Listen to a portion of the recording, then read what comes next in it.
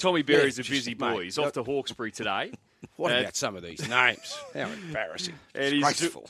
he's joining us on the line now. Tommy Berry, morning to you, mate. How are you? Good, boys. How are you? Yeah, really well, thanks. I guess is frustrating the word to describe your Saturday at Randwick? Yeah, it was almost as frustrating as watching the Raiders play on the weekend. But anyway, that's how it is. There's another week coming up, so hopefully we can all improve. Pizarro ran third. What did you make of the run? Yeah, look, he's a very nice horse. He's just still a little bit immature at the moment, and I think 1,400 a mile is going to be where he's at. But he just hasn't, matured enough to adapt to the speed of races yet over that sort of distance. So he probably needs to come back to the 1,200, which I think John O'Shea's got in mind for him, and just to relax and get them little things right. And when he does, I think they'll have a lot of fun with him. And Nimalee, Tommy, was first up off that Group 1 Queen of the Turf win back in the autumn. She was 5 lengths back off a couple of trials. How'd she feel? Yeah, she was good. She was very big in condition, and you'll notice she sort of ran into the race quite well at the 300, and then, the 150 furlong mark, she was out of carrot, so I looked after her from there. But she'll take a lot of improvement out of that, but I still think she'll probably be a run away from being at a peak fitness. Tommy, good to speak to you, mate. What are the horses, or are there any horses that you're looking forward to riding in the coming weeks leading into the spring?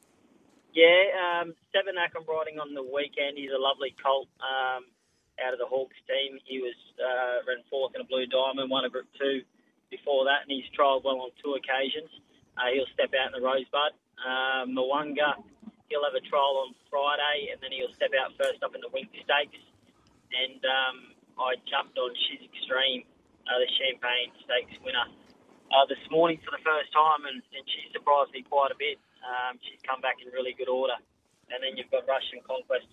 She also comes back Saturday week. So plenty of nice horses starting to come out. It's been a frustrating couple of weeks. I haven't had much to look forward to, so I'm really looking forward to the next couple of weeks going forward. Hey, Tommy, I know you value consistency with your riding, and I did read that you weren't happy with some aspects of that last season.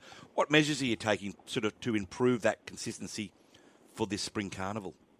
Yeah, well, I think it's like anything, whether it's you're playing football or soccer or you're a jockey or a trainer, it's all about just turning up every week and having the same preparation and putting the same preparation in place, whether it's for a midweek meeting or a Saturday meeting. And, I've got 4 kids and that, so you can get sidetracked a little bit with the way you prepare for a meeting and having your weight right and stuff like that. So there's a lot that goes into it.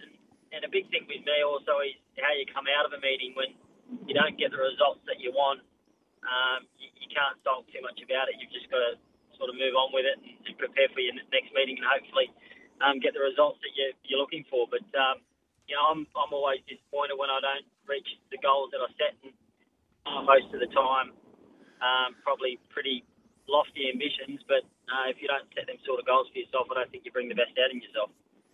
You got 3 rides there today at Hawkesbury. In race 1, Fear the Truth for Jason Coyle. In race 3, number 9, Junquera for John O'Shea. And race 6, number 4, Zemanika for the Snowdens. Any of those you can give a decent push for? Yeah, Junquera, the 3-year-old filly, she's a lovely filly. She's trialled really well on 2 occasions this time in. I know the team's got a good opinion of her. She's drawn really well, and I know the favourite of Hawks. She goes quite well, but she'll be very hard to beat in her own right. And she's at a really backable price. And the Snowden mare in race 6, she was really good first up. Had to do a lot of work to sit outside the leader, and thought she showed a lot of tenacity to stick on to run third. So she's drawn really well, so she'll get a nice soft run from that good gate, and she'll be nice and strong late. So they're 2 really good rides to finish off the day with. And if you've done the form for tomorrow, any at the Kenzo in particular we should keep an eye on as well? Yeah, the colt I'm riding for John Sargent the first. Perfect thought. Yeah, he's a horse I've had a lot of time for. I'm pretty sure he's only had the 1 start from memory. He ran 4th in a stakes race in Melbourne, might have been at Flemington or Caulfield or something, but he's trialled really good on 2 occasions, and I think he's a group horse. So he feels like he'll get a mile 2000, but first up over 1300, I think he's a really good bet. There you go. Perfect thought tomorrow on the Kenzo. Colt by So You Think. Tommy, we'll chat soon, mate. Thank you so much.